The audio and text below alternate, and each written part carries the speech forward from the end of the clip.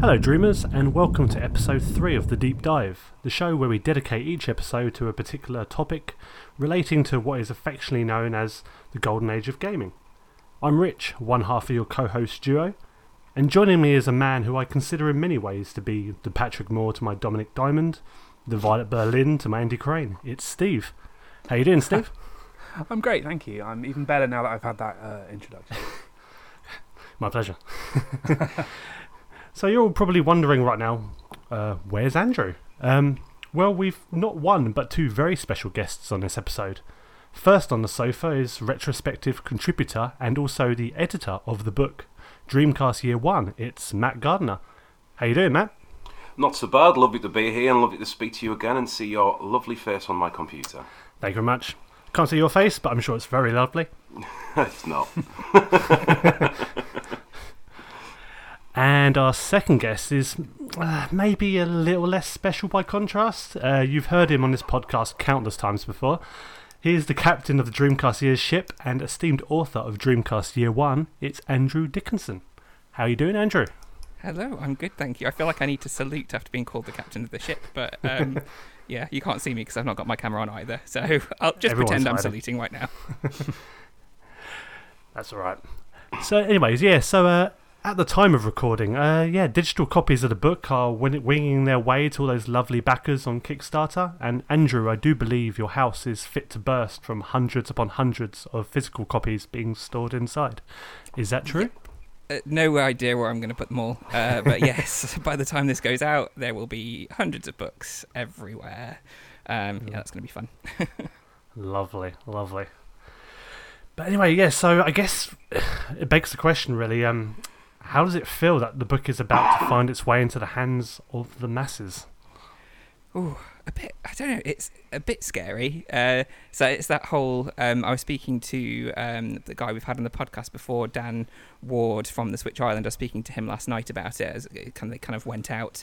The digital copies went out last night, and Dan and I are often found playing Fortnite. So we were playing Fortnite last night, and just kind of discussing it having gone out to everybody. And I was saying it's almost like imposter syndrome. It's like I don't feel like. I've done this. It's like people are going to find out that that something's not right, or you know what I mean. It's like so I've kind of got that at the moment, but so far I've had some nice feedback from people, so feeling a little bit less imposterish and a little more proud of it. So yeah, just a bit weird overall, I think. Yeah. That's awesome. Yeah, I mean, so I guess we kind of want to go back to the beginning, really. I mean. Both of you, really, this question goes out to, were you guys already good friends and associates, or were you brought together by this rather exciting book? We were brought together by it. Matt, I'm struggling to remember now. How did we come across each other? Was it because you backed the book, or is it because I found you on Twitter? I'm trying to recall now. So my memory of it going back is that... obviously, me running Game Trip, a Game Trip is actually very similar in a sense to what you were going for with the book. And the whole idea that you could chip in, you could do retrospectives. It was all about kind of that memory, that very personal memory. I'd just come off the back of editing a couple of books myself for friends. Because I'm a writer... as a day job, specifically as an editor as well. I've spent a lot of time doing that, and I like getting involved in things that obviously is part of a community that I'm in. I'd seen Andrew tweeting about it, and obviously the Dreamcast, it's an odd one for me because the Dreamcast is probably the console I know the least about.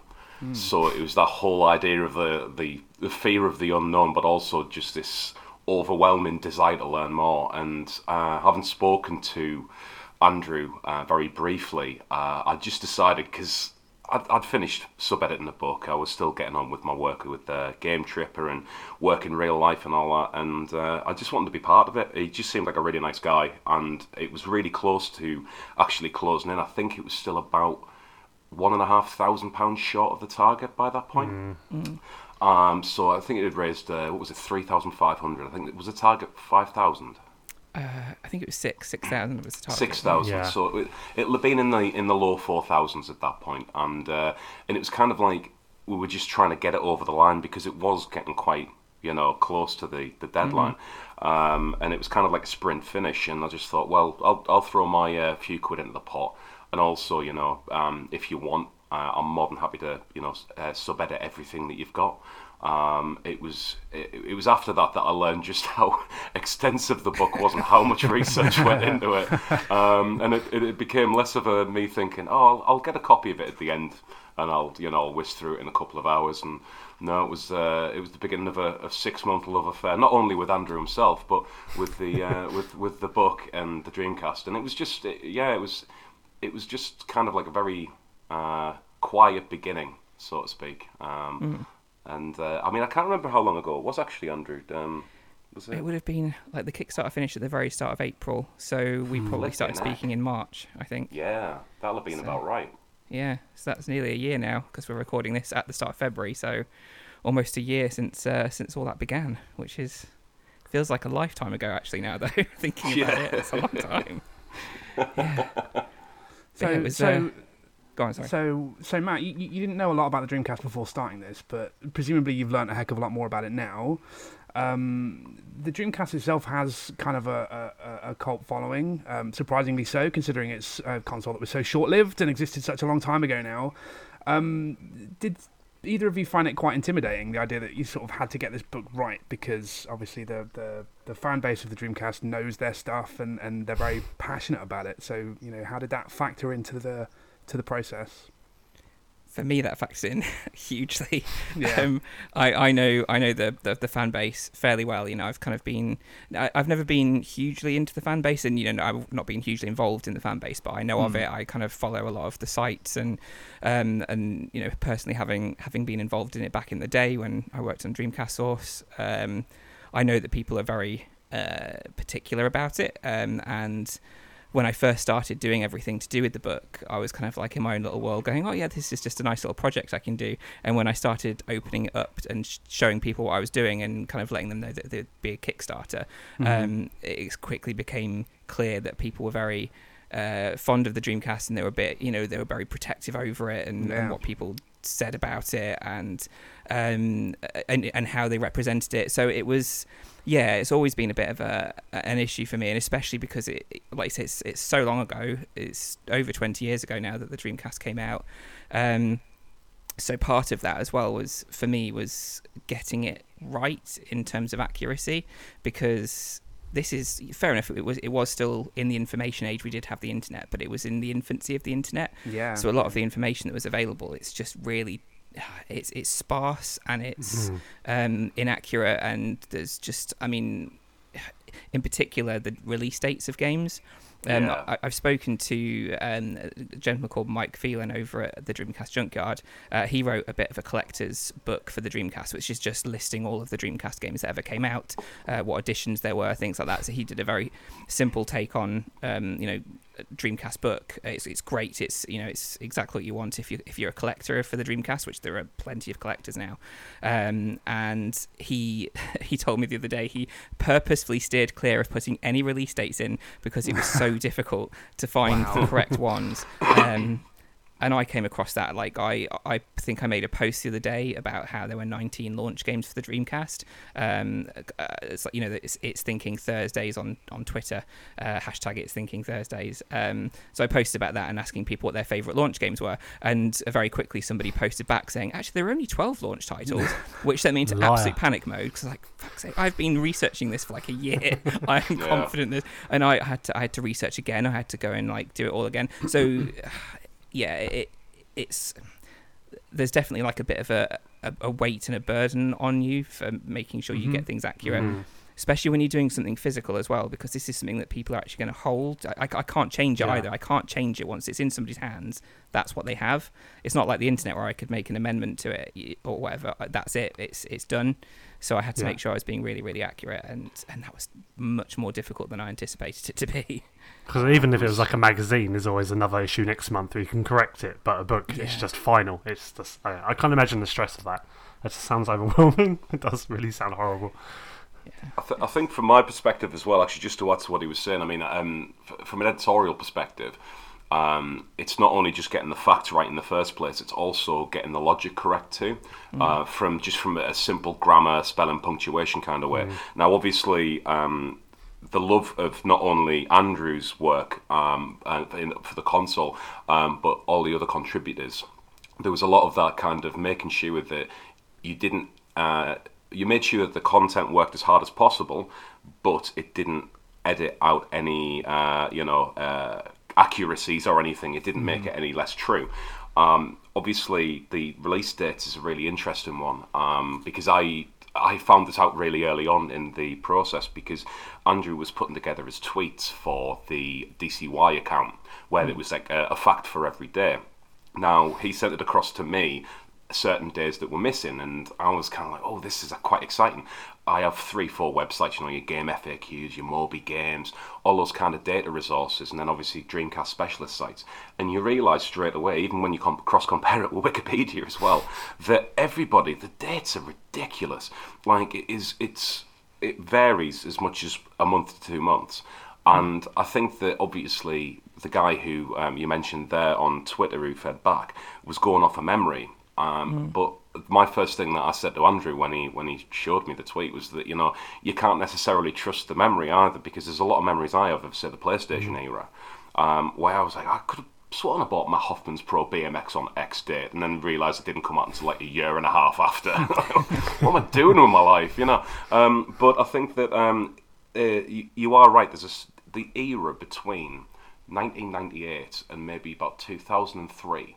There seems to be a real dearth of hard facts about release dates and things like that, and especially for a console that barely had any coverage because of the very nature of the Dreamcast. The fact that it was both an incredible success and a massive flop for Sega, that there wasn't many people covering that. And I remember, obviously, Andrew going through dates in books, going off magazines saying, oh, this is going to be released next month, this is going to be released whatever. But then, obviously, we'd be talking about certain things in the book where a magazine had said that it was going to get released and then it didn't ever get released. So there was a lot of trust in certain sources, and then just being able to take that step back and go, well, actually, this is the best we can do, holding our hands up and going, we're not going to be perfect, but at least we're going to get it as correct as we possibly can.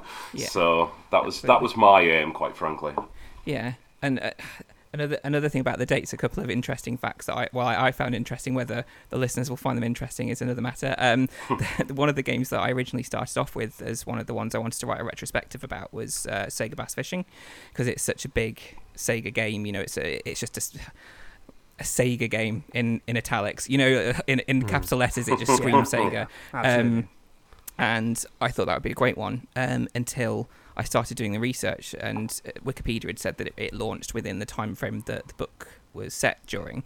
And as I went through, it was like, oh, okay, no, it got delayed. And so I checked, and then it's like, oh, no, but it got delayed again. And this is all through me looking at magazines and checking for reviews and checking online. So Wikipedia had one date, which was completely wrong. And you go through the magazines, and the magazine will say, oh, we don't have a review for you this time because it's been delayed again. We'll review it next time. And then you'll go back. And in the end, it didn't get released until April 2000, which is after the cutoff for the book. So I was like, oh, shit. So I had to take that out and then put a new retrospective in, which I got backers to vote on. But even weirder was, I was going through all the dates, making sure they were correct. There was one game that, no matter where I looked, had no release date at all. And I know it came out because I've actually owned it at one point, so it's a game that actually released. I've seen it, which is Legacy of Kain Soul Reaver for the Dreamcast. Oh, right. But there's no release date anywhere, and the only thing I could find surprising. that was close, it's really weird. The only thing that I could find close to release date was an issue of DC UK where it got reviewed, and it said out now. And I've checked, and the magazine got released on the 18th of February, and all the vague release data pointed to around February, March online. So I was like, right, okay, well, if it's out now, I'm going to take the date the magazine released, which also happened to be a Friday, as the release date of the game. And that's what I had to stick with, because there's actually no other firm release date for it anywhere I could find, which is just bizarre. God, that sounds very annoying. I mean, obviously the the lack of decent information on the internet is obviously a production challenge, but on the other side of it, I think it also just further legitimizes the need for some kind of solid, like a physical book which you can refer to learn this kind of information, because it's just surprisingly difficult to come across on the internet. In a similar kind of vein, then, did you, through making this book, did you learn anything else about the Dreamcast, excuse me, that surprised you? Obviously, you're a big fan before you started this, and that's why you did the book. But through this process, I'm interested to hear about what sort of things you learnt that you didn't know beforehand that you found quite surprising. That's a good question. So the interviews are the things I found out most through. Like a lot of the stuff when I was researching for the story section of the book, I already knew, or I vaguely knew. One factoid that kind of surprised me was the fact that there was a stabbing outside of a Croydon branch of Electronics Boutique on launch night. God, yeah. That was going to be the first thing I'd have said as well, actually. That feels like every video game launch show. I swear every time a console comes out, someone gets accosted. Yeah, it's almost just like life in Britain. You will get stabbed at a console launch. Wasn't it a girl that did the stabbing as well? A 16-year-old girl. Yeah. Oh, amazing. Yeah. So that was an interesting tidbit. But yeah, it was. I mean, there was little bits like that I found out, which was really interesting. And I kind of rediscovered a lot of information. You knew information, and because you hadn't thought about it for so long, and then you read about it, and it kind of comes back, and you go, "Oh, I forgot that was the case." So there was a lot of that, but stuff that I genuinely didn't know was a lot of it came from Bernie Stolar. So he kind of very kindly agreed to be interviewed by us through his associate Jordan Freeman, who's a lovely guy, and basically what he gave me an interview. It was a nice interview. I had some very specific questions, but he was able to confirm things like the fact that the reason why he left Sega, which has always been a little bit of a it's never been 100% fact anywhere. It's always been rumored why he left. He confirmed that he did go against Sega of Japan and dropped the price of the console on launch. So there's all sorts of things. I mean, the things that were known about, but they weren't confirmed, which were cool. Yeah. But then there was stuff like, what did he say? What did he tell me? Like the fact that they were actually considering putting not just a modem in the Dreamcast, but also an internal storage and a DVD drive, and that the only reason they couldn't do is because Sega was so in the shit financially that they just couldn't afford to put them all in. And that's something I don't think I knew before. And I was like, oh shit! If they could have put all that stuff in, that the Dreamcast could have been, I think that could have been a game-changing console. I mean, it was a game-changing console as it was, but it could have stuck around and it could have helped Sega turn their fortune around. But yeah, there you go. That's one thing. Yeah, I mean, already ahead of its time, as it was, the Dreamcast. Can you imagine how much more ahead of the time it could have been? That's really surprising. Matt, how do you? Obviously, you've come from a place of not really knowing that much about it beforehand. How do you feel about the Dreamcast now? Are you running out to try and find one on eBay? I actually own two now. Would you believe? Great. So prior to very slightly prior to getting involved in the project, there was a guy that has contributed to Game Tripper called James Reese, who's one of the nicest guys of all time, and he got himself a refurbished Dreamcast, and as a result, his old Dreamcast, which was a little bit beaten up but in particularly good nick, he just decided, he goes, "Oh, you've been so kind to me and all that kind of stuff. I just want to send you a thank you." So I'm like, okay, and it just arrived just after Christmas actually. So it was only a couple of months before I got involved in the project, and in it was 2 controllers, a Dreamcast, a load of like dodgy games. I'm still to find out. There's none of them are official, but I've got at least 30, and apparently they're really easy to boot up because I think you just need a boot disc to do it. Oh my gosh! Yeah, I know, it's incredible. The good old days. And then he gave me like a Mad Catz kind of, I don't know if it's a Rumble Pack or something. But then the pièce de résistance was still in the box, unopened with a little plastic tab in, VMU. Wow! And it is in perfect nick. I've got it out once. I've never taken the tab out because I'm just like, it'll probably explode or fall apart like a clown car. But it's absolutely phenomenal. Obviously, finding out about the VMU as well. and all the stuff with Power Stone in the book, which is probably my favourite bit actually, because I got the images off Andrew and I blew them up to size, and then we had them all displayed. And I'm like, God, it's such a tiny screen, but it offered so much. So it's nice to have that little bit of gaming history for completely free. But then obviously we touched on Jordan Freeman and Bernie Stolar. Because of the contacts and the help that Jordan gave, not only the book but a lot more actually, and he's a lovely person. He obviously put us in touch with Bernie, and I learned a lot about what he's doing with the Zoom platform that he operates, and very exciting, kind of very different model of gaming. And I actually wrote about him for Forbes. And so there's a long old profile on there. It's one of my favourite interviews to do actually. He's really interesting dude. And as a thank you, much later on, and it just kind of came out of the blue, weren't expecting anything. And Andrew asked for my address, and I was just like, right, okay. And then suddenly, lo and behold, I get an American Dreamcast land on my doorstep, signed by Bernie Stolar.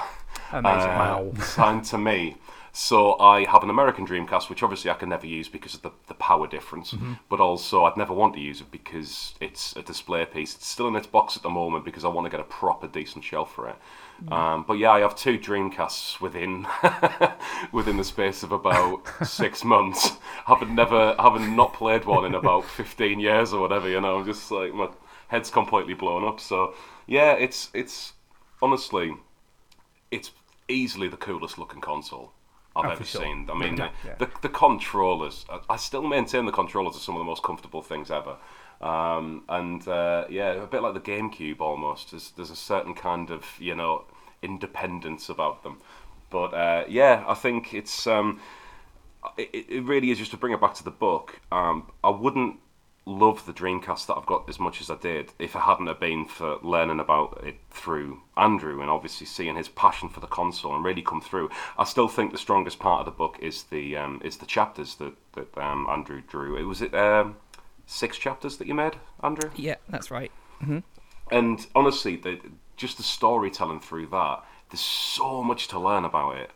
And I don't think I've seen any resource. I know obviously the Dreamcast Junkyard and a lot of those kind of resources do have that, but to have it in such a clear and concise way, and then to have the quotes from the likes of Bernie Stolar in there just to kind of really push it along, I've never learned so much so quickly about one console. So it's a beginning of a new love affair for me, I think.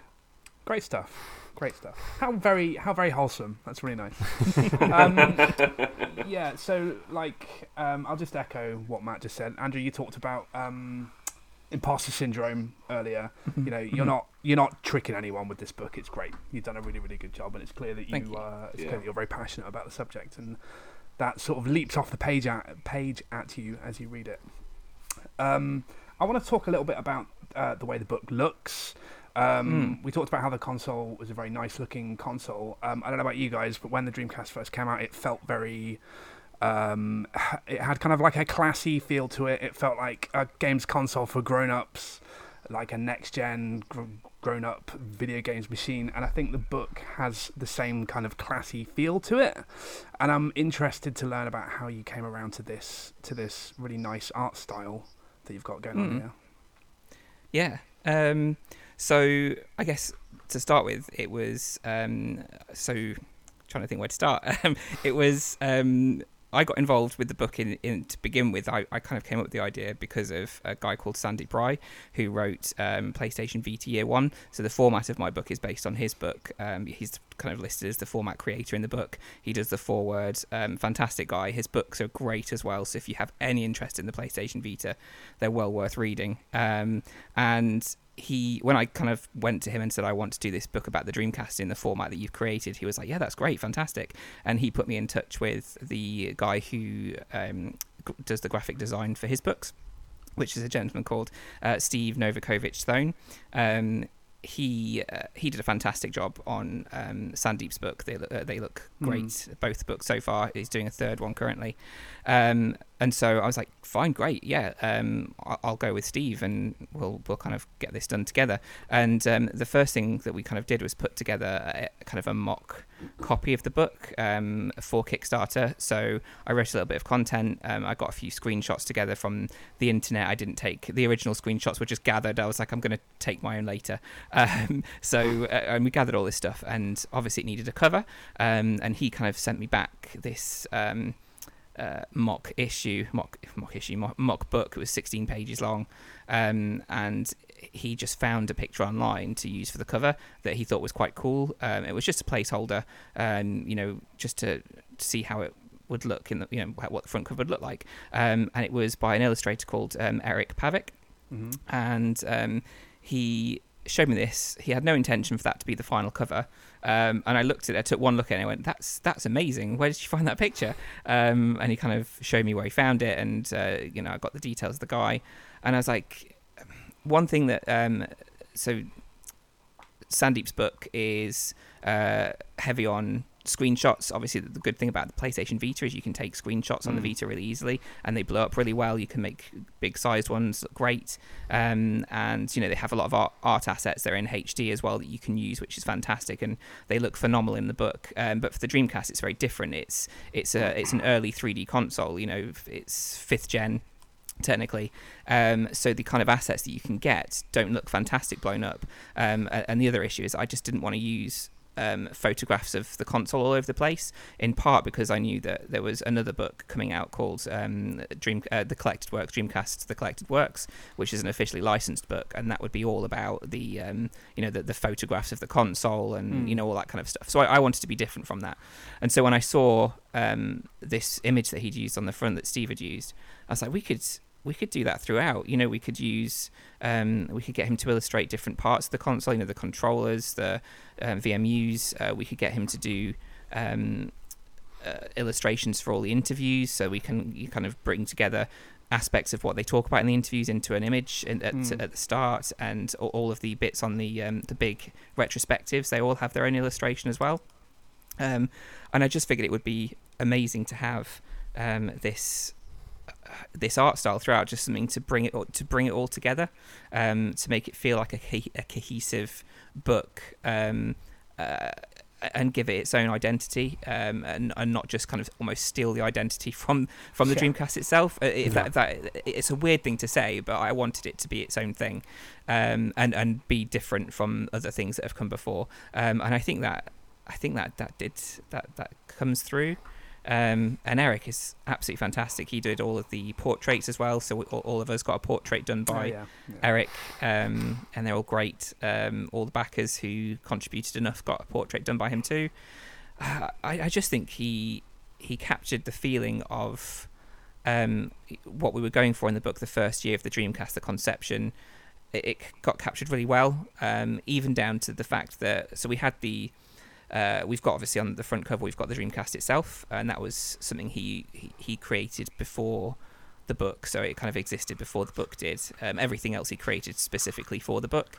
The cover, though, he did change slightly. So originally it had the orange logo on the Dreamcast instead of the blue one, so we changed that, and we put a power light on. I don't know why, I was like, we need to have the power light on in the image, and that's all he changed for that. So the original image is very similar, but what I liked about it as well was the fact that you've got the Dreamcast, it's quite grey, it's a grey colour off white, and then you've got the blue logo on it, but then the background for it is this really vibrant, colourful orange, which is very, it's very similar to the Dreamcast orange swirl on the Japanese and North American consoles.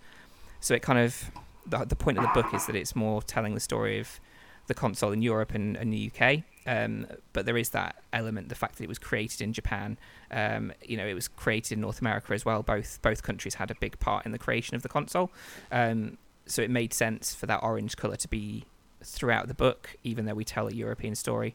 So yeah, kind of rambling on a bit, but basically, yeah, I think the artwork tells the story of the book just the same as the words do. It kind of gives this story that you can follow, and I'm really happy with how Steve laid it out and how Eric did the art, I think they've done a phenomenal job to get it to look how it looks, and it's just a really nice, clean design that I'm really pleased with. Yeah, I mean, if I could just add to that, actually, very quickly. This is by far the most beautiful book, or anything really, that I've been involved in. I've written copy for websites and all kinds of stuff, especially when websites have been redeveloped for big companies, and nothing's ever compared to just how clinically well done this has been done. What I will say, that my favourite part of the book in terms of imagery is the Casper Field interview. On the intro of his, everything that has been designed for each page always reflects what's being talked about, and obviously there's mention of like when he goes to Japan, for example, or a couple of boozy nights, and that's all reflected with chopsticks and a fish on there and things like that, and it's so wonderfully done. It really is beautiful. I can't believe how quickly he turned it around as well.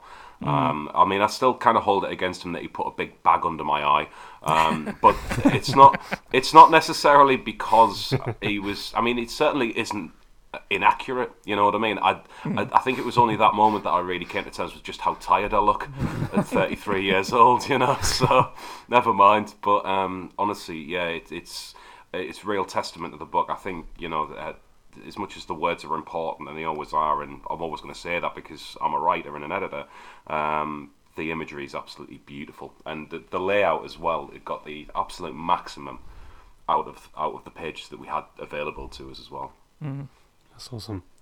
You mentioned Casper Field. I was going to ask, actually, I mean, obviously reading this book over the last 7 days, one of the things that's really had quite an impact for me is how much it's taken me back to that age of reading print media when it's come to consoles and games, and it really has transported me back to that time when I was collecting magazines, whether it was Dreamcast magazines, PlayStation, N64.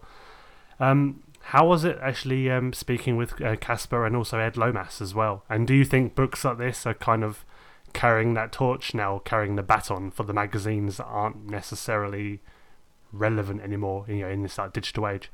I mean, yeah, weirdly, so that one of the first things I did for this book was speak to Casper. So Casper was, when I decided to do the book, which I think it was like August 2018, I think I was like, I'm going to do this. I'm going to make this book. And one of the first things I did was figure out who the hell am I going to interview, because Sandeep's Vita books have interviews in them, and I was like, I'm going to follow that format pretty much to the letter. I did change some things in the end, but I was kind of determined to be very similar in the format. So I was like, right, who can I interview?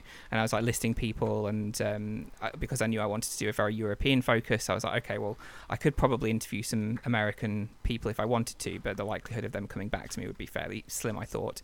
So I was like, right, so I'll find some developers maybe. I was trying to track down people who made certain games that were developed in the UK or Europe. And one of the big things that kind of automatically came to me was I used to love Official Dreamcast magazine. I used to love DC UK. Those were the best. I think in my eyes, those were the best gaming magazines that I've ever read. Everybody's is different. They have their own magazine that they read, like Tom Charnock in the book said his was Total Control, I think was his favourite magazine at the time. Yeah. So everybody has their own. Mine were those. I honestly, I absolutely love them. And at some point, because when I had a Dreamcast, it was kind of college time, and by the time it had kind of been discontinued, I was off to university, and unfortunately I think I left 1 year to go to university, came back for summer, and my sister had cleared out my wardrobe and all of my Dreamcast magazines had gone. I was mad. Shit.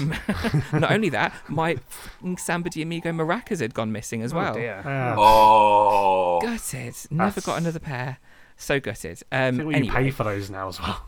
Yeah, especially if you get the original PAL ones. They're fucking ridiculous. But anyway, so I kind of, as part of this, I ended up going and getting more magazines. I was like, right, I'm going to do some research. I found a guy on eBay who was selling a bunch of DC UK and ODM magazines. I actually went and met him in London. He met me so I could get them from him in person. And we had I can't remember where it was. It was kind of a station in the outskirts of London somewhere. And did he have a news pit with eye holes cut in it? And like a fedora in it. I wish that would have been hilarious. But we met, and he just brought this bag full of Dreamcast magazines, and we stood outside the station for like half an hour chatting about Dreamcast, which was really cool. Aww. And that was the first thing I did. But then, so that was the first thing technically. The second thing I did was arrange to meet Casper. So I found out about Casper because I'd been looking through DC UK, and I kind of was researching him, and it turned out he actually lived in Brighton, which is where I live. And he was running, at the time, a video game developer called Wish Studios, who developed That's You on the PlayStation 4 and Knowledge is Power.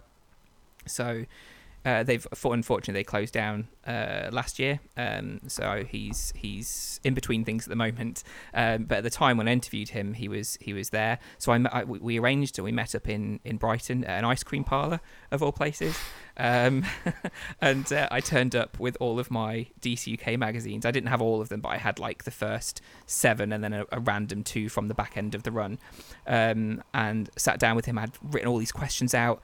I brought a dictaphone. I had my phone on record in case the dictaphone didn't work, and I did the whole proper journalist thing, of actually interviewing somebody in person.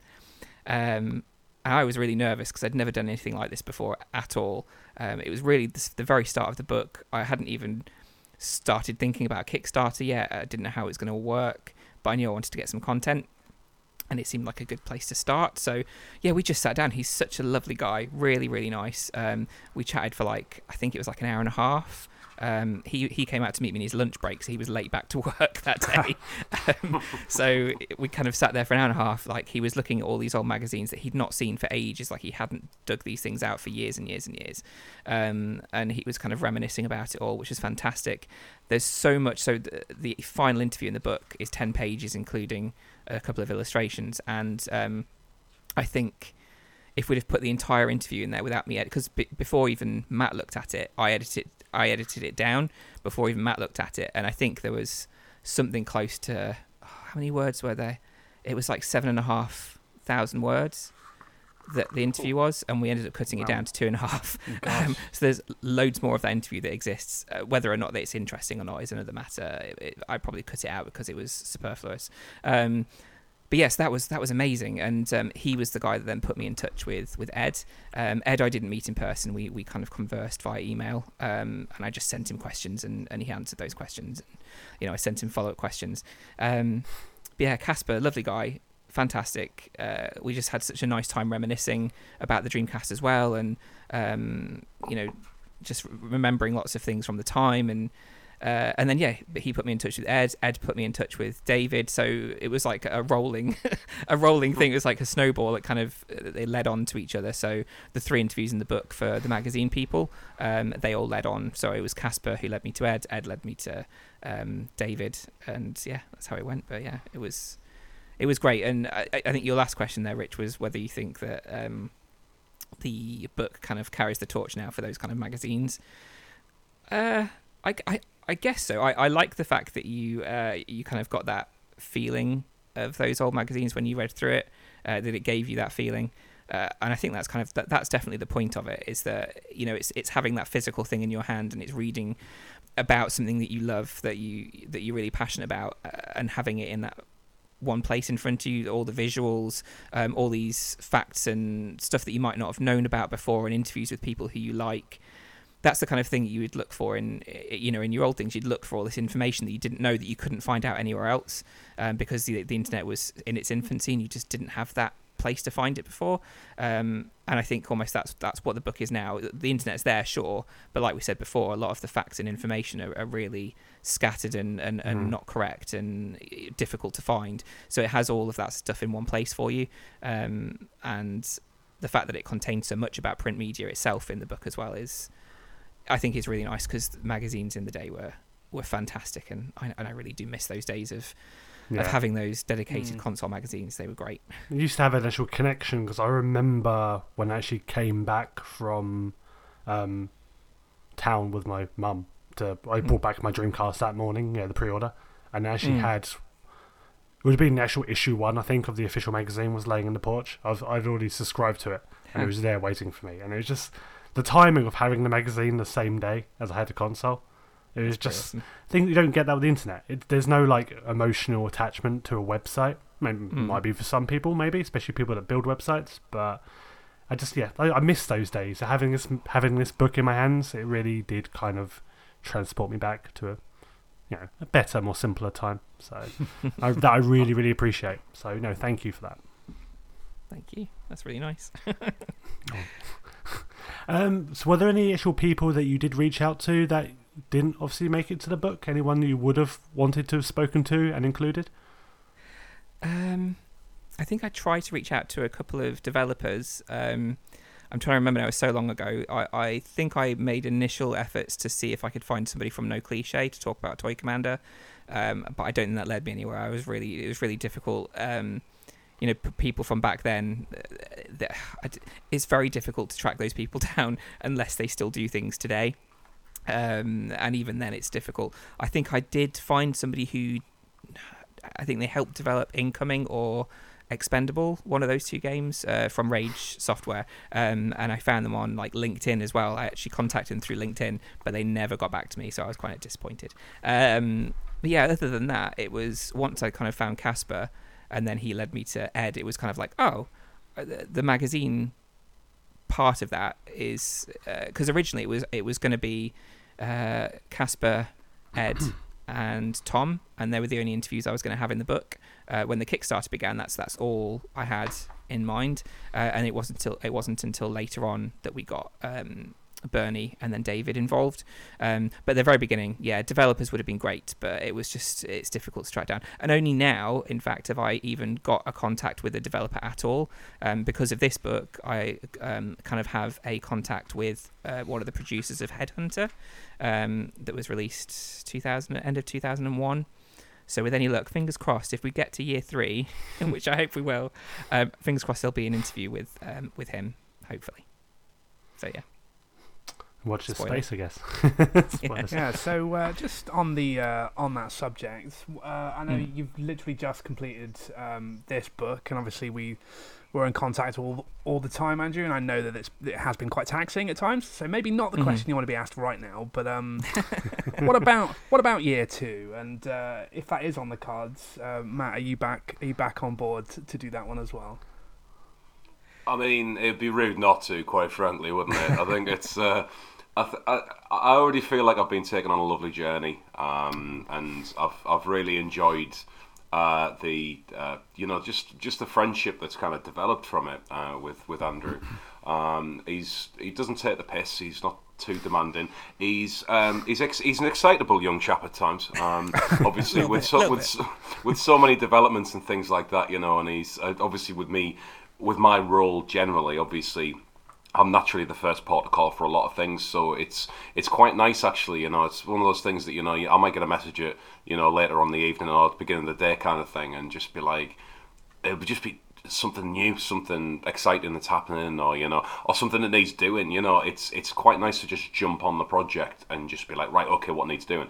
Admittedly, I think I did frustrate Andrew a few times, because what I tend to do is just let him kind of build up all the requests, and then I'd just spend an entire Thursday night like literally sub-editing about half the book, and then going, right, it's your fucking problem now, mate, and then just leave it with that. But at the same time, it is honestly, it's being involved in year 2. I don't know anything about year 2. That's the whole thing. Like, I've learned everything about year 1 from doing year 1. So if I'm gonna learn any more about the Dreamcast, then I'm gonna have to get involved in year 2. And it's, I've already learned a lot just from obviously having to do the research, just to double check everything, make sure everything's like on point. But the book, the way this has turned out, there can't not be a year 2, in my opinion, and I really hope that we continue and complete the trilogy or quadrilogy or however it works out, to be honest. Yeah, for me as well, I think I put it in the back of the book, coming soon, year 2, so it's something I definitely want to do. I think that the idea is there. I've started to do some really basic planning for it. I definitely, like you said, it was a lot of work, and we've got to the point where actually this is probably where most of the work is, because now I've Yeah. got to ship the physical books out, Yeah. which is going to take me a long time. I mean, fair enough that the writing and the research was a lot of work, but there was a lot of fun in that as well, because it was exciting to me, it was interesting to me. Sticking labels to envelopes is the dull part of the job. I'm looking forward to getting it out to people. I'm really looking forward to having it in their hands, but I think once that's out of the way, once the books are out, the physical books are out, I'll probably start to more seriously kind of consider what year 2 is going to be, and when that's going to happen. So yeah, I'd say I think it's going to happen. It's going to happen. It's just a case of when at this point, and kind of what shape it's going to take, because it's so early on in the ideas process, I suppose. Excellent. Well, fingers crossed. Absolutely. No, I think with the support that the first book's got already, and the way, some of the feedback I've heard already, I think it's not going to be. I'm not going to say it's not going to be a hard task. I'm sure it's going to be very hard for you doing year 2. But having that level of support, and obviously if you want people to contribute again with like more retrospectives, I think, yeah, it's just going to be. I mean, I'm looking at the retrospectives now in year 1, and I'm just seeing that will come together. The personal accounts. I think you're going to have more of the same in year 2, and I think it's going to be even more of a celebration in that book than it will be in this one. I mean, especially as spoilers, but it kind of is the last year of the Dreamcast proper, so it's going to be more of a celebration, not just kind of an insight. It's going to be kind of that lasting legacy of it, more of a tip of the hat, just kind of. I'm not going to say a farewell, because people are still playing it today, but it's going to read more poignant, I think. It's going to make for some really, really compelling reading. I hope so, yeah. I think the point you made there as well about people being more willing to back when they've seen year 1, that's something I'm looking forward to, because that's something that, not that I had trouble with, but the Kickstarter that I did, so when I went to Kickstarter in March, I've never written a book before. I was kind of going to Kickstarter going, I want money for you to support me to write this book. I've never written anything. The only thing that people could actually see of mine written was on dreamcastsource.co.uk, which was my writings as a 16-year-old, when I very much liked to use capital letters and exclamation marks. So I was basically saying, here's a little sample of the writing I do now, but also if you ever look for me online, you'll find this terrible writing about the Dreamcast that I did 20 years ago. So this time around, people will actually be able to see it.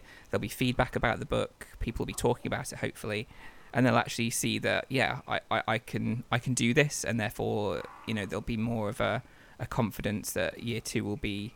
It'll be less of a punt, I suppose, is what I'm saying. People won't be taking a punt on me and hoping it turns out all right. They'll see that actually I can do it, and year 2 will be good. So yeah, I'm hoping that the next Kickstarter that we do will be that it will be like Matt said earlier. It was very down to the wire as getting the funding in the other one. So fingers crossed in the next one we can get the funding quicker and then move on to stretch goals, because that's something we didn't really get to do in the first campaign, and that would be something I'd quite like to do for the second one. I think as well, though, you don't do yourself quite enough credit. I know that you've always been a almost horrifically modest man, but I think that the reason, obviously, I took a punt on editing in the same way that everybody took a punt on, backing the book. But the thing is that I think that with anybody, especially with a social media presence, you can have articles that you wrote as a teenager, 20 years ago, and your writing's not honed, etc. But it's the way that you carry yourself online, and the way that you carried yourself online back then when you were promoting it. You could really see that there was a genuine desire just to get it done. One thing that must be said that we always need to say about everything when it comes to Kickstarter is that you haven't done anything for profit here. If anything, you're going to lose something. Certainly, if you count time as money, you've probably bankrupted yourself. But I think that at the same time, it's a passion project. In the same way that my website, I do that for free. Admittedly, that's been part of the reason why I haven't done anything on it since October. But life gets in the way, and it's certainly not for one to try. And I think that you've done something solely because you want to do it. You haven't done it to chase money. You haven't done it for prestige or anything. You just love what you do, and I think that that shows in the book, but also it will hopefully, and to anybody who's listening, really, I just hope that year 2 is treated with the same reverence as year 1 was, because there's always that difficulty with promoting a year 2 or a year 3 that if you weren't involved in year 1, then what's the incentive there? And obviously we've discussed this, and the idea that obviously you've got extra copies, or you've got the digital copies, that kind of thing, or you can reprint and all that. And I really hope that people, like I said, treat it with that same desire as they did the first time around, because it really is a special book. What's come out of this, and it is completely filled with love, not only from yourself but also all the contributors, and I think it's also tribute to Sandeep, the way that he's actually put together such a simple yet attractive format, to the point that I'm even considering if I mean, I'm maybe not now, given how much time it took you to get this one done, but I really want to do one on the Wii U, because that's my Dreamcast. It's a console that was so horrifically underrated, that did have a lot to it, but we'll see how it goes. I'll get year 2 and year 3 out the way first, and then we'll go from there. Well, yeah, absolutely. And if you ever do a Wii U one, I'd be up for helping you out, because I'm a big Wii U. I can't speak. I'm a big Wii U fan as well. So yeah, it's definitely it was the new Dreamcast. Absolutely, I would absolutely adore for you to do that. That would be a really good little project, I think. Yeah. But just speaking of contributors quickly, first of all, Matt's kind of gushed a little bit there, but yeah, I couldn't have done as good of a job as I did if I didn't have Matt to help and to kind of... for one thing, I have a serious problem with tense, apparently, and everything that Matt has ever had to edit from me has had the worst. I just couldn't grasp the concept, but to kind of put it into perspective, what Matt did is, when I first started to think about doing this, all I was going to do was just write the book, and obviously I would get people to proof it and just go over it and make sure it's fine, but it hadn't even occurred to me that I needed somebody to actually edit it so that it kind of made sense throughout, so that it kind of had it kind of pulled through the entire book, if that makes sense. The text was the same, consistent, and when Matt approached me, I was like, oh crap, yeah, I need that. And Matt had all this other work under his belt that he'd done, and he's very accomplished, and one of the first things he said was, well, we'll apply a style guide to it. And I was like, oh, what's that? Having no idea what any of this stuff was. And I was like, oh, thank God that I've got you on board, because otherwise this book, it would have been just as made with love as without Matt, obviously, because it's a passion of mine. But Matt kind of took it to the next level in terms of the writing, and made sure that it was, the style was correct throughout, the grammar was correct, the tenses were correct, importantly, and that not only my writing was consistent, but everybody else who contributed was consistent throughout, and it told it told a story that was interesting too. Not only was he correcting grammar and all that kind of stuff, but he was making sure that it read correctly and read well and was interesting. So I think Matt deserves... I can't clap in this microphone, but if I could, I would give Matt a round of applause for what he did, because it was amazing. That is absolutely wonderful of you to say. I think that's the nicest compliment I've ever received, and I have a fiance, so thank you very much for that. It's I think the thing is, again, just to go back to it and just to return the gushing compliments, not only to yourself but to the contributors. At the end of the day, is that people who love games aren't always the best writers. Writing is simply it's a skill. I genuinely believe that some people, they just get it. I've always just kind of gotten it. That's why it's my forte. And I'm as adept speaking through words on a page as I am through talking shite, like I do in podcasts like this. So, because I am a professional northern gobshite, quite frankly. But I think it's not, we've got to be that stereotype, haven't I? But I think that it is difficult to really communicate a lot of things. A lot of people, especially in passion projects, they tend to take things a lot more personally. because it's their thing. They don't want to ever be corrected because it's their thing. You know, Mm. I couldn't possibly get it. Never had that from Andrew at all, and that was the wonderful thing, is that, you know, sometimes, you know, if I had to be blunt and say, I just think we just need to lose this paragraph. It's interesting, but it detracts from it, and we need to save a paragraph, because obviously it's not just word count, it's layout, it's things like that. When you get it into a book format, it's got to fit. It's not like online when you can just, like when I write for Forbes, I could write a review that could be 200 words or 2,000 words, and they're not going to stop me. But with a book, you've got to be like, well, you know, we've got to make a certain weight so that we can get it sent out at a certain price, you know, because that was all taken into account with the Kickstarter. But on top of that, it's just how it fits, how it looks. Obviously, there was a lot of great care taken to get it there from the design perspective, which also, again, just coming back to that, is you've got to give them a lot of credit for how they arranged that. But by the same token, you have to, you know, you have to make a lot of sacrifices as a writer. And an editor is there just to be the arsehole. I was there to just be the king of the arseholes, of just being like, no, actually, no, stop talking about that. Stop writing it in present tense. The game was released 20 years ago. Stop writing it in present tense. This arena has been developed years and years ago. You know, you can't.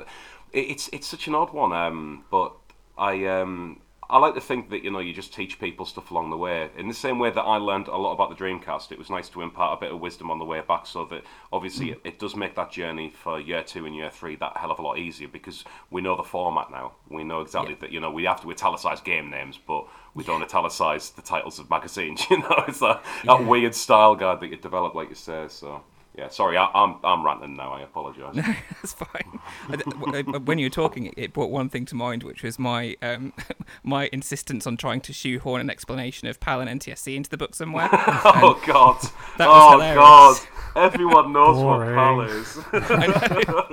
It was. I was trying to do actually... it for, like, I was like, well, what if somebody's reading this? Because PAL and NTSC isn't really a thing anymore. No. Like, you don't think about it at all. And I was like, okay, well, what if somebody's reading it now who's never had to think of that? And I keep mentioning PAL.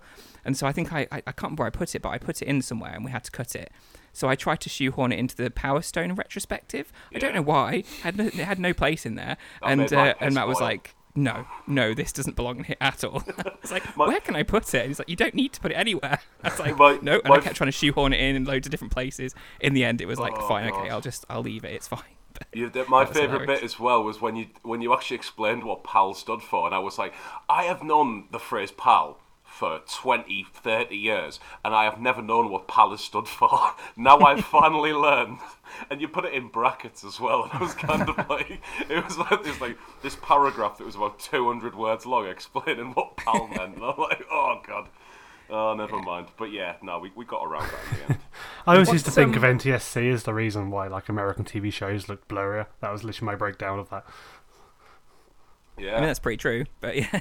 What does PAL stand for? Technical. What does PAL stand for? I couldn't tell you off the top of my head. I'd have to look it up. Okay. So we'll Google it, and Here he I'll comes. tell you later. I'm Googling it right now. Oh, okay. I just tried to Google there for a second. I could have broken the internet. I apologise. PAL. Let's, wait, we've bated breath. Philippine Airlines. Oh, okay. There you go. Got it. Right. No, is it There you go, phase alternating line? Okay. That's it. That's the Yeah, one. I'll do. Is that right? So yeah, and I mean the only thing I was trying to explain in the book was that, because I kept mentioning PAL, and obviously I'm kind of referring to when games released in the EU a lot, and they release differently in Australia, but Australia is also part of the PAL territory because it uses the same TV system, etc., etc. So every time I mentioned PAL, I was kind of mentioning it in terms of when games released, I think, and I was like, oh, people are going to get confused because I'm only mentioning the EU, I'm not mentioning Australia. And Matt was like, I don't think anybody's really going to care. Like, it's fine. So To be fair, no one cared about Australia back in those days, so... Very true, which I make a point of in the book as well, unfortunately. The poor fuckers in New Zealand who didn't even get the internet either on the console, and presumably in real life until about the mid 2000s. But Yeah. Oh dear. One thing I was going to say, actually, obviously you guys, you and Stephen, Rich have been asking questions. I was going to ask the both of you, because you both contributed a retrospective to the book. Rich, you contributed too. How did you find the experience of kind of going back to those games and then writing about them for the book? Yeah, it was just really, really fun. I mean, Toy Commander was a game I actually had to go back to, whereas Crazy Taxi was something I was still occasionally playing. So I think Crazy Taxi, it was much easier to kind of formulate my thoughts. I mean, it has more of an impact to me, that game, than Toy Commander did. So I think it just came way more easily when it came to putting it onto paper, if you will. Yeah, Toy Commander was just nice because, I mean, it was nice going back to a game where I had less memories of. I was fond of it back in the time, but I'd never revisited. So that was really, really fun. It was the first time I've ever done anything of that kind. I mean, I've written reviews for Switch Island, so obviously actual current games, but actually writing about a game, but also kind of looking at it from a bit of a more of a from memory, from more of a sentimental standpoint. Yeah, I do tend to write with my heart a lot more. So that was a lot more fun, and it made the whole process a lot easier. So I just really, really enjoyed it. And it's something I would like to do more of, whether it's for years 2 or 3 or any other publication. So no, I really thank you for giving me the opportunity. It was a lot of fun. Yeah, well, I also would like to thank you for giving me the opportunity to write something as well. It's been a really, this whole experience, actually, both the book and all the other DCY stuff that we do, it's been a really interesting exercise in exploring what that period of gaming meant to me, because obviously I knew that it did mean a great deal, but looking back at Soul Calibur and writing in detail about that and talking about why I loved it at the time, it's been a really illuminating exercise for me, because I think in many ways our current gaming world is probably another golden age. I think it's been so good the last sort of 10 years or so. But it's been really interesting to go back and learn where a lot of the current really good trends started, and a lot of them started with things like the Dreamcast. So it's been a really illuminating time. I've learned that the Dreamcast kind of straddles this period of my life where we were burgeoning adults when the Dreamcast came out, right? And we were understanding that it was okay to continue to like games, even though we were, by some people's standards, growing out of them. The Dreamcast showed us that it was okay to keep going and to keep enjoying them, because here's this super cool console with really great games on it that feels really next gen and really classy, so the Dreamcast was more important to me than I thought it was before I started writing this stuff. Yeah. Now I'm rambling. Sorry, I apologise. We're all rambling. Yeah, I mean, further to what Steve said, I mean, just writing about it, and it was covering those formative years in our lives, whether it's things like relationships, movies, TV, music, games. Like when you were a kid, I think find in adulthood now you don't appreciate things in the same way. They're just there. Whereas I think when you were kind of between 16, 19 years old, things meant a lot more. I mean, Dreamcast came along at a time where I was getting more invested in the success of the console, the marketing campaigns. It wasn't just a toy, game. It was like it was when I had the Mega Drive. It was this consumer item that you were actually behind. I mean, the first time, the Barber ad came on in the cinema, I jumped out my seat. I was so excited for a gaming commercial, more excited than I was for the movie that it was attached to. And writing about games from that era, it just took me back, and I was thinking about other things that were happening in my life at that time. So that was really, really special. Especially writing about one launch title in particular. It transported me back to that day I actually got the console. And that's just, it really is a lot of fun to write. I think as well, just going off the back of what you guys were saying, obviously I sub-edited all of your submissions, and it is that kind of portal to the past. Yeah, no, honestly, no, quite the opposite, because it's one of those things where you all have a very specific style, and you can always tell the difference between writers immediately. For example, my favorite quote from the book, and certainly no offense to you, Andrew, or to you, Rich, but It's that what you said, Steve, about Soul Calibur, which is Soul Calibur 2 was one of my favourite games, and I had Soul Blade as well, but I never played Soul Calibur because it was, if I remember rightly, it was a Dreamcast exclusive for a long time. Yeah. Oh, was it? Yeah. It was it just Dreamcast in the end? It was, wasn't it? Yeah, sequels Yeah, came it got to it. ported later. That's right, yeah, because I played it in arcades. And it was just not that, and we ended up using it as a pull quote because one of the things, obviously, when you have the designers, is that they pull what they think is right, but it's not 100% correct. And in the same way that I wouldn't know which screenshot to use where, it's just one of those things. It's you play at your strengths. But it was what you said, Steve, about how he said that some people at the time criticised the game for being too button mashy, but I only ever heard this complaint from people after they'd lost. I fucking pissed myself laughing when I read that because I really associated with that. I always had that when I used to play fighting games or racing games or anything like that, and that was really good. But by the same token, Rich, when you were talking about Crazy Taxi is just it's a game that has left an indelible mark on so many people, and me being one of them. I played that in arcades, and then I got it for the PlayStation 2, and I was always BD Joe, despite the fact that he had the turning circle of a ship. And it was a wonderful game to play, but still had that. You could see the passion from when you were talking about it. When you mentioned All I Want, which is the thing that always sticks in my head, or the fact that you mentioned like KFC or Tower Records or Feeler. They were there. I'd completely forgotten about them, but that's what made the game almost more legitimate. Like that capitalist tinge that kind of really brought the most out of the realism of the game, despite the fact that you were catapulting a taxi around a vaguely, horrific city that was based on San Francisco. And I think it's just, it was really good to get your guys' input on that, And I think as well, specifically, obviously, the readers will know this when they read the digital or physical copies that are coming. Yours are two of the bigger ones, and much in the same way that I would rate the Andrew's Power Stone piece. When you get that extra length to work with, it's just so many memories come out, and so many insights, and they're so purely personal. And I think that it's the reason why I've always loved Game Tripper and seeing what people submit to that is just you just get a completely new take on something.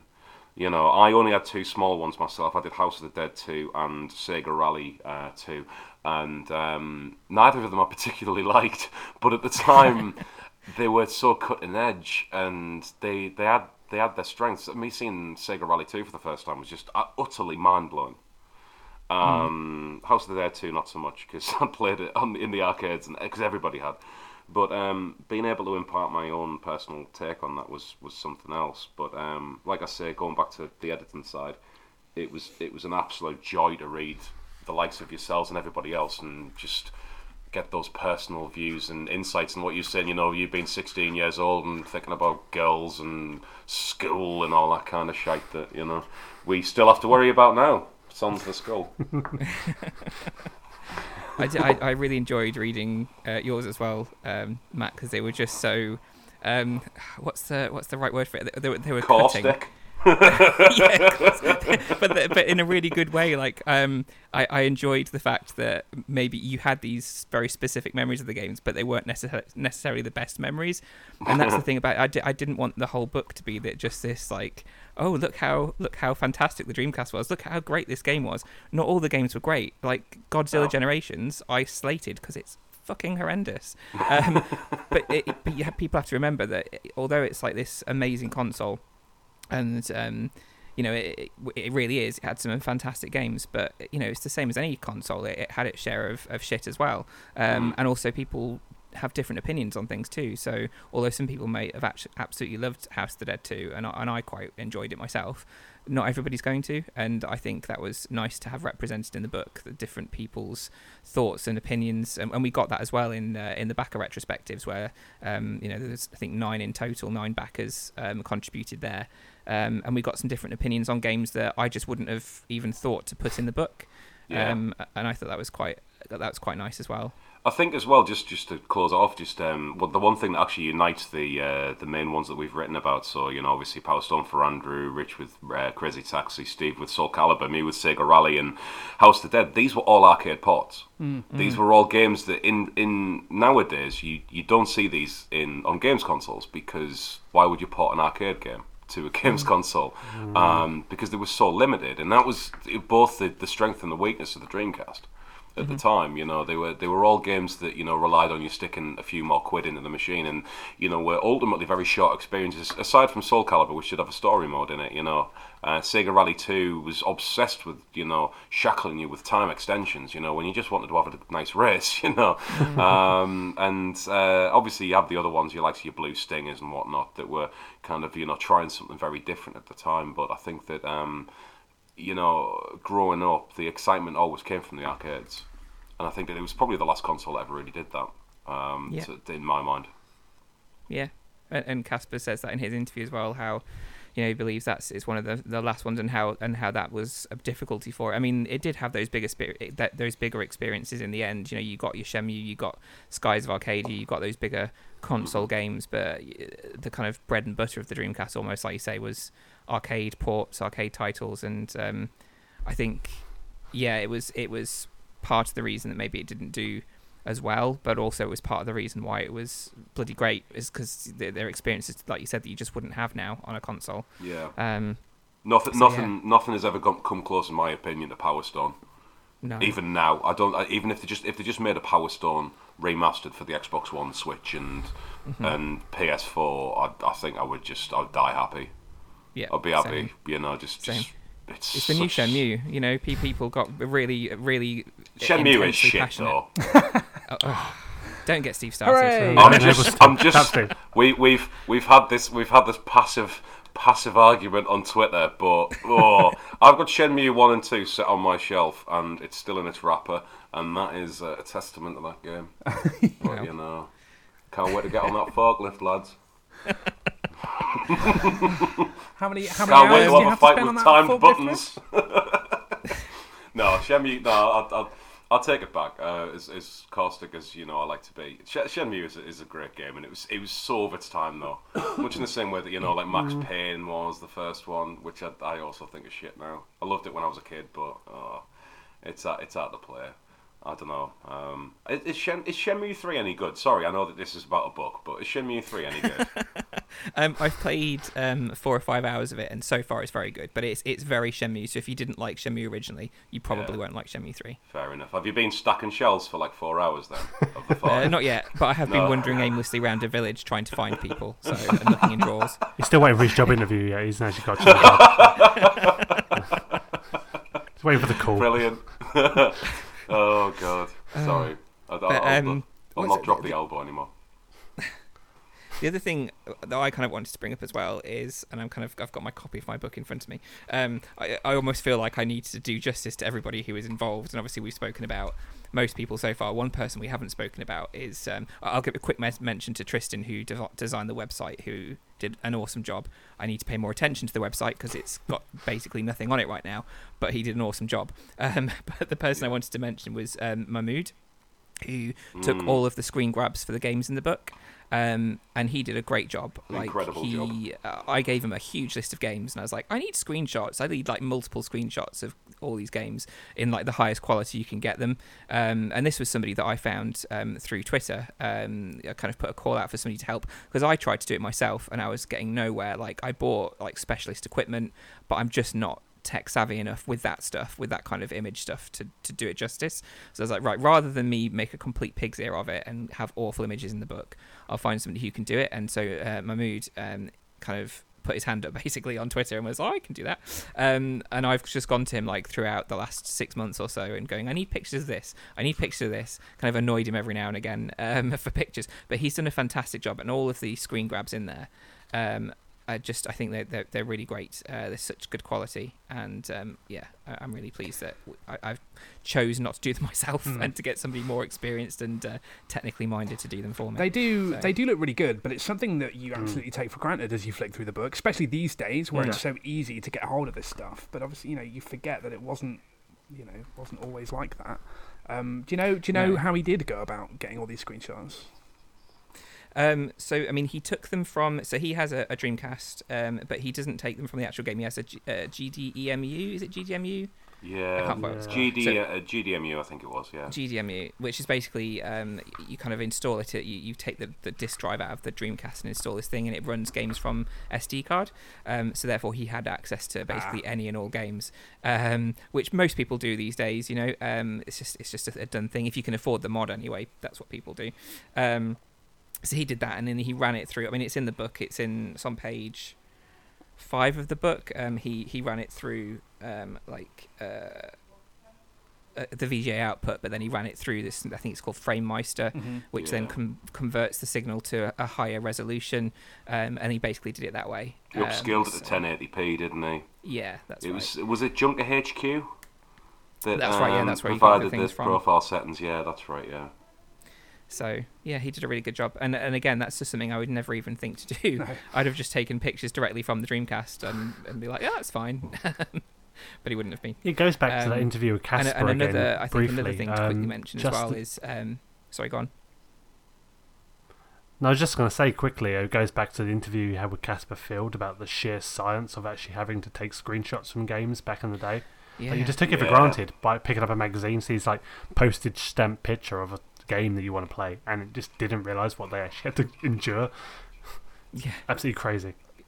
It is crazy. I love that little story from Casper about how they actually did something to change the way that magazines were designed. Gaming magazines were designed. I didn't. That's another thing. Going back to Steve's question ages ago about things I learned. That's something else I learned. I did not know that's what happened. I just assumed that you could take stills like that, or the company would send you stills like that. I didn't realise they were kind of going through all this massive amount of hard work to get screenshots, and then the fact that DC UK actually managed to find a way to do it so well that they could run screenshots half the size of the page rather than like you say, Rich, like a postage stamp size they used to have, and that was really amazing. That's something that came out of the Dreamcast almost. That it was the Dreamcast that helped bring that to the fore. Yeah, I thought that's pretty cool. It's funny that though, because from my experience of doing like Forbes and reviews for Forbes, it's still a problem that.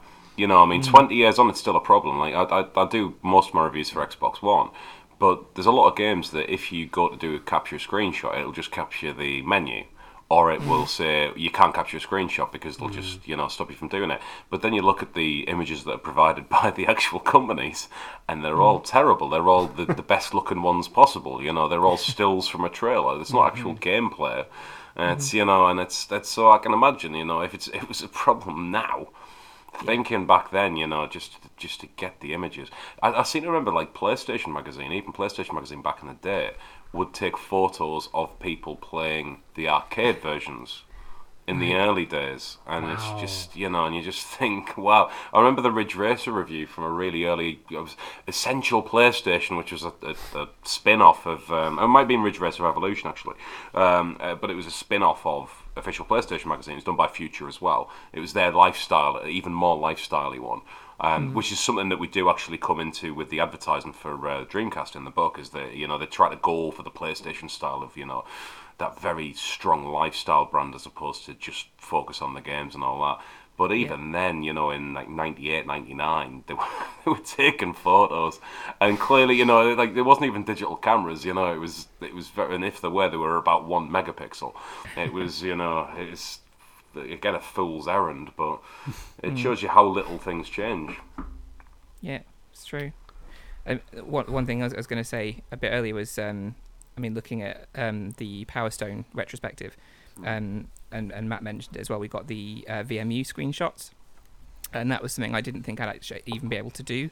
That kind of came to me quite late on. We were putting it together, and I was thinking there's this whole side of the Dreamcast that we're not representing, which is the VMU games, and there were quite a few in the first kind of batch of games that came out for the Dreamcast. I think it kind of petered out as it got further on. Not that many games actually took the VMU and used its full potential, but Power Stone was one of the first games that did, and for the retrospective I thought, well, it'd be really nice to have screenshots of that, those games, because you can find Power Stone screenshots online really easily. You just type into Google, you'll find Power Stone screenshots, but you don't really find stuff about the VMU mini games. Yeah, exactly. So I thought that would be really interesting to get, and the process Name all three of them right now. Nope. Ayami's Shuriken Training. Yes, 1. That's 1. 1 out of 3. Falcon's Aerial Adventure. That's 2 out of 3. Gunrock's Gun Slots. Yeah! I have the book in front of me. I cheated. Oh, you absolute arsehole. But I love the phrase Gun Rocks Gun Slots. It's just... If I Can I could just change say my a- name legally in the future, I think it's going to be that. My fiance can be Mrs. Slots. Oh dear. Oh God, I didn't even think that one through. Sorry, let's move on as quickly. Rich, what were you going to say quickly? No, I was just going to say very quickly, as of Tuesday, I'm going to be a proud owner of Power Stone, which I'm really excited about. It's the first game, like, obviously we've been discussing those games I say I've not really played or not played at all, that I'm actually going to pick it up. So this is the first of many. So very We excited. are closer Amazing. we're closer to realising that feature where we talk about games that Rich hasn't played before that he manages to play.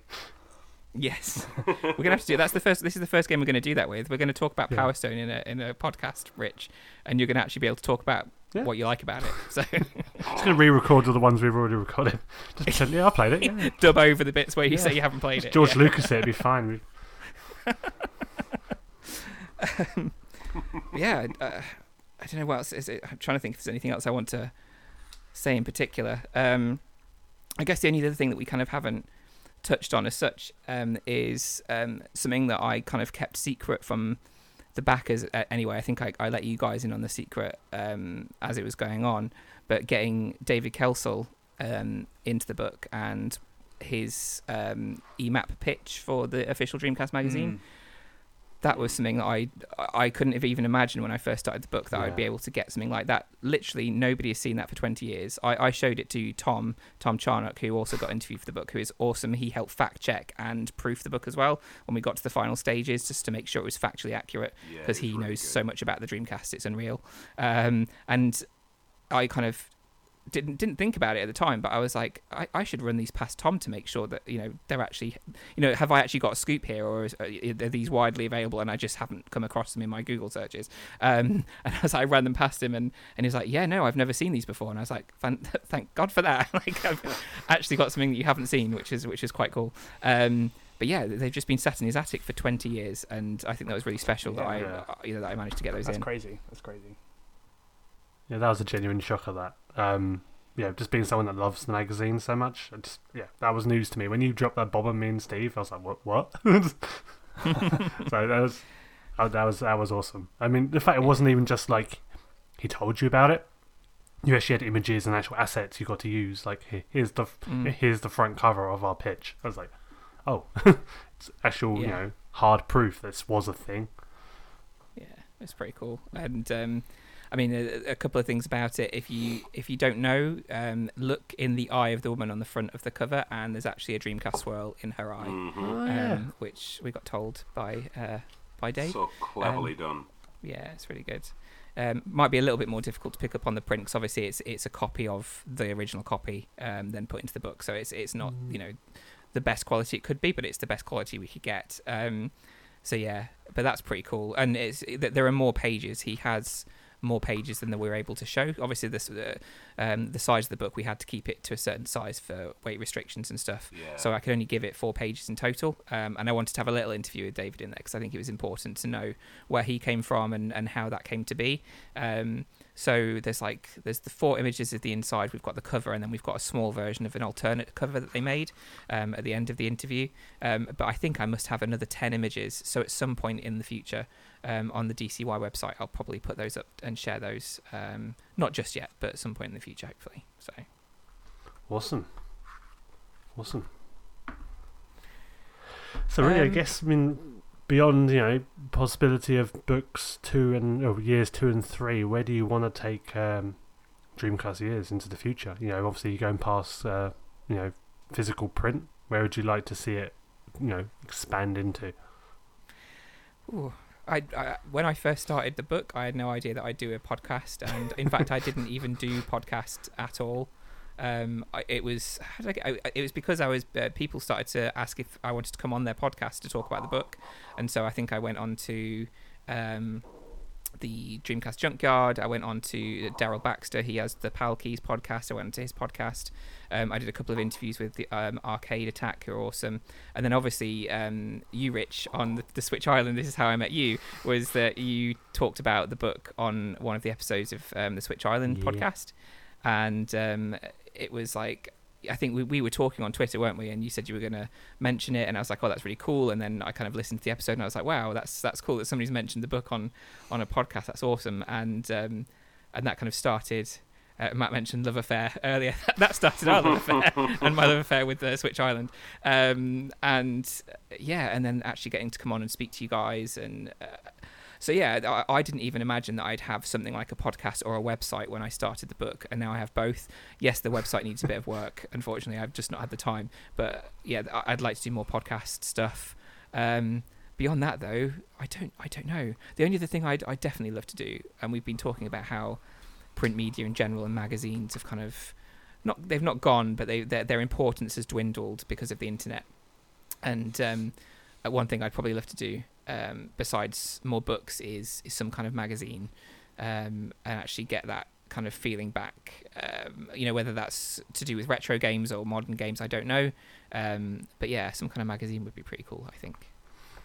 That'd be awesome, especially with, obviously, I know it's probably got quieter over the last few years, but there still is somewhat of a Dreamcast scene out there. There are still games being released, so yeah, absolutely, that would be awesome. That would really be awesome. So yeah, I think that's probably it. Steve, do you have any other questions? No, I think that's it. I think you've done a brilliant job with the book, Andrew. I think you should be very proud of yourself, and Matt as well. You've also done a brilliant job too. So thanks a lot, you guys. You're very kind.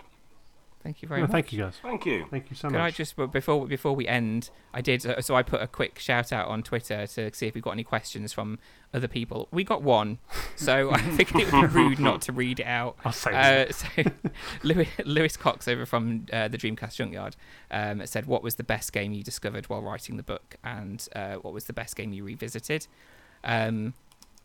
So, I mean, from my perspective, the best game that I revisited was Power Stone.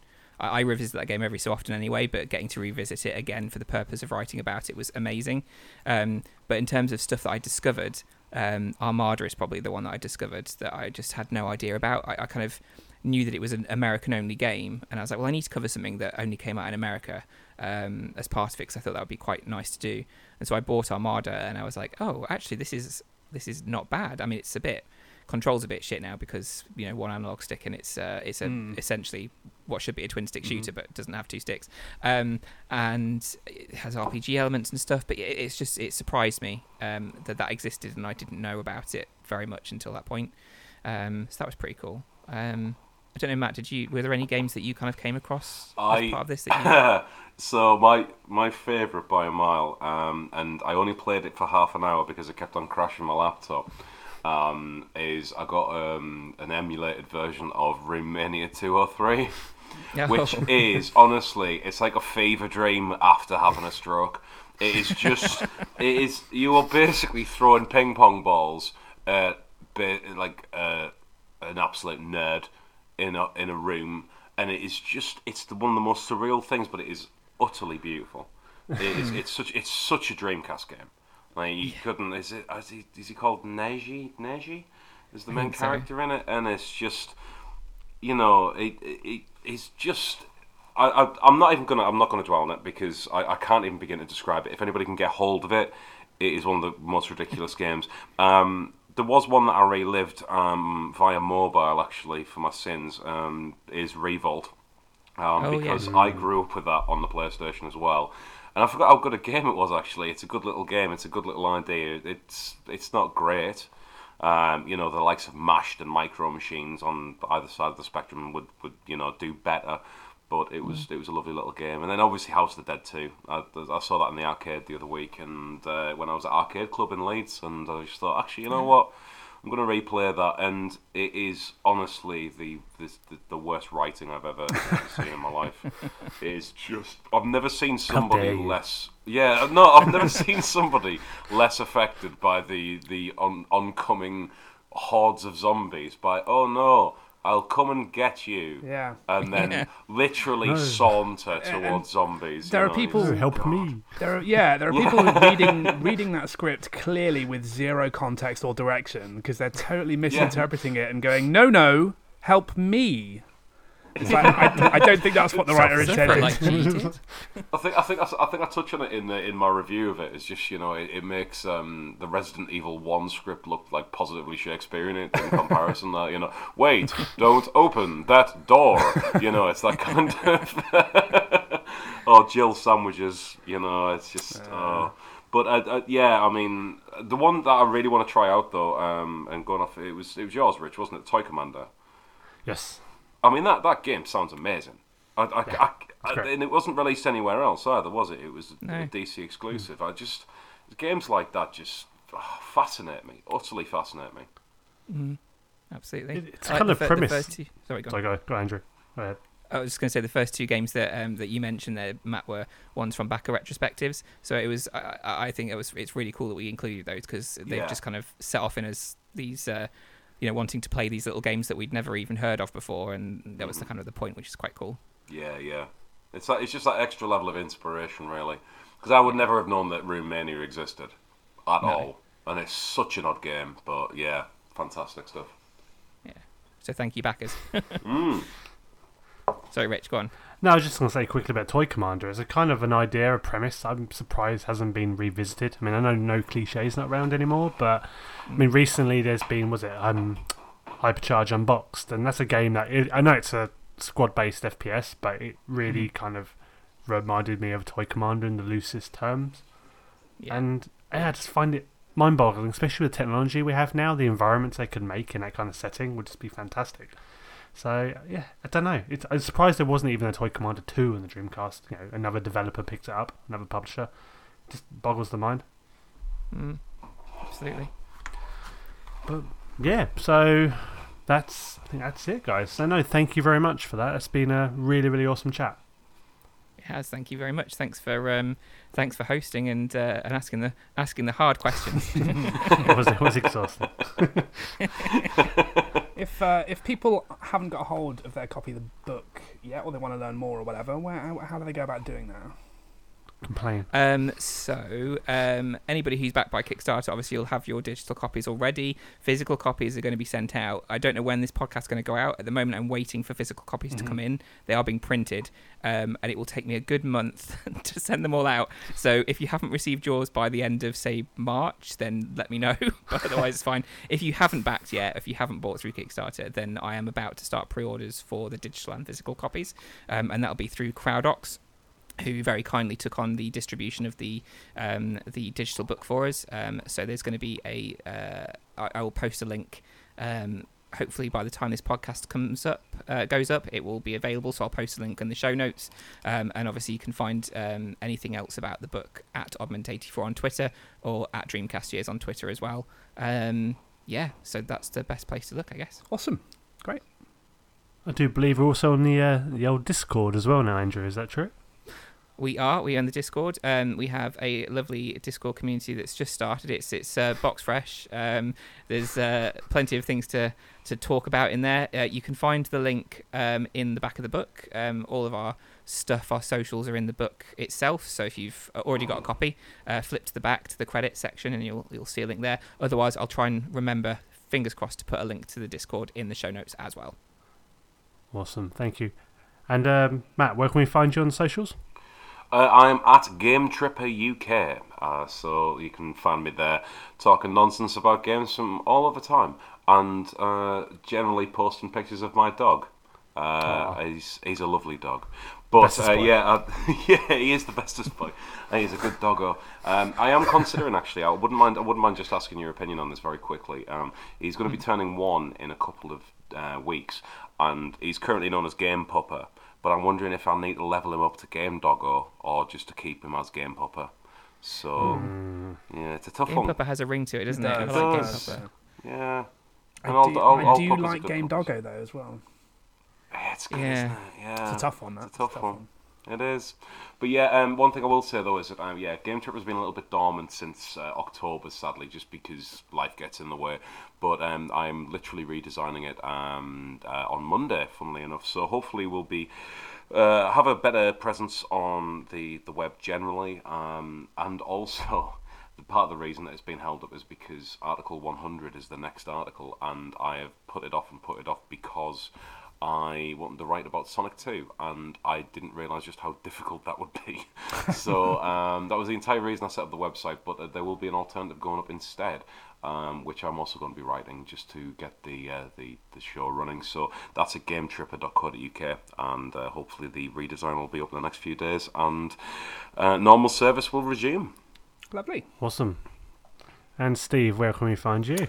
You can find me on Twitter at SteveJack. You can also hear me rambling on the Dreamcast Years podcast, and I'm also known to occasionally loiter around the Switch Island as well.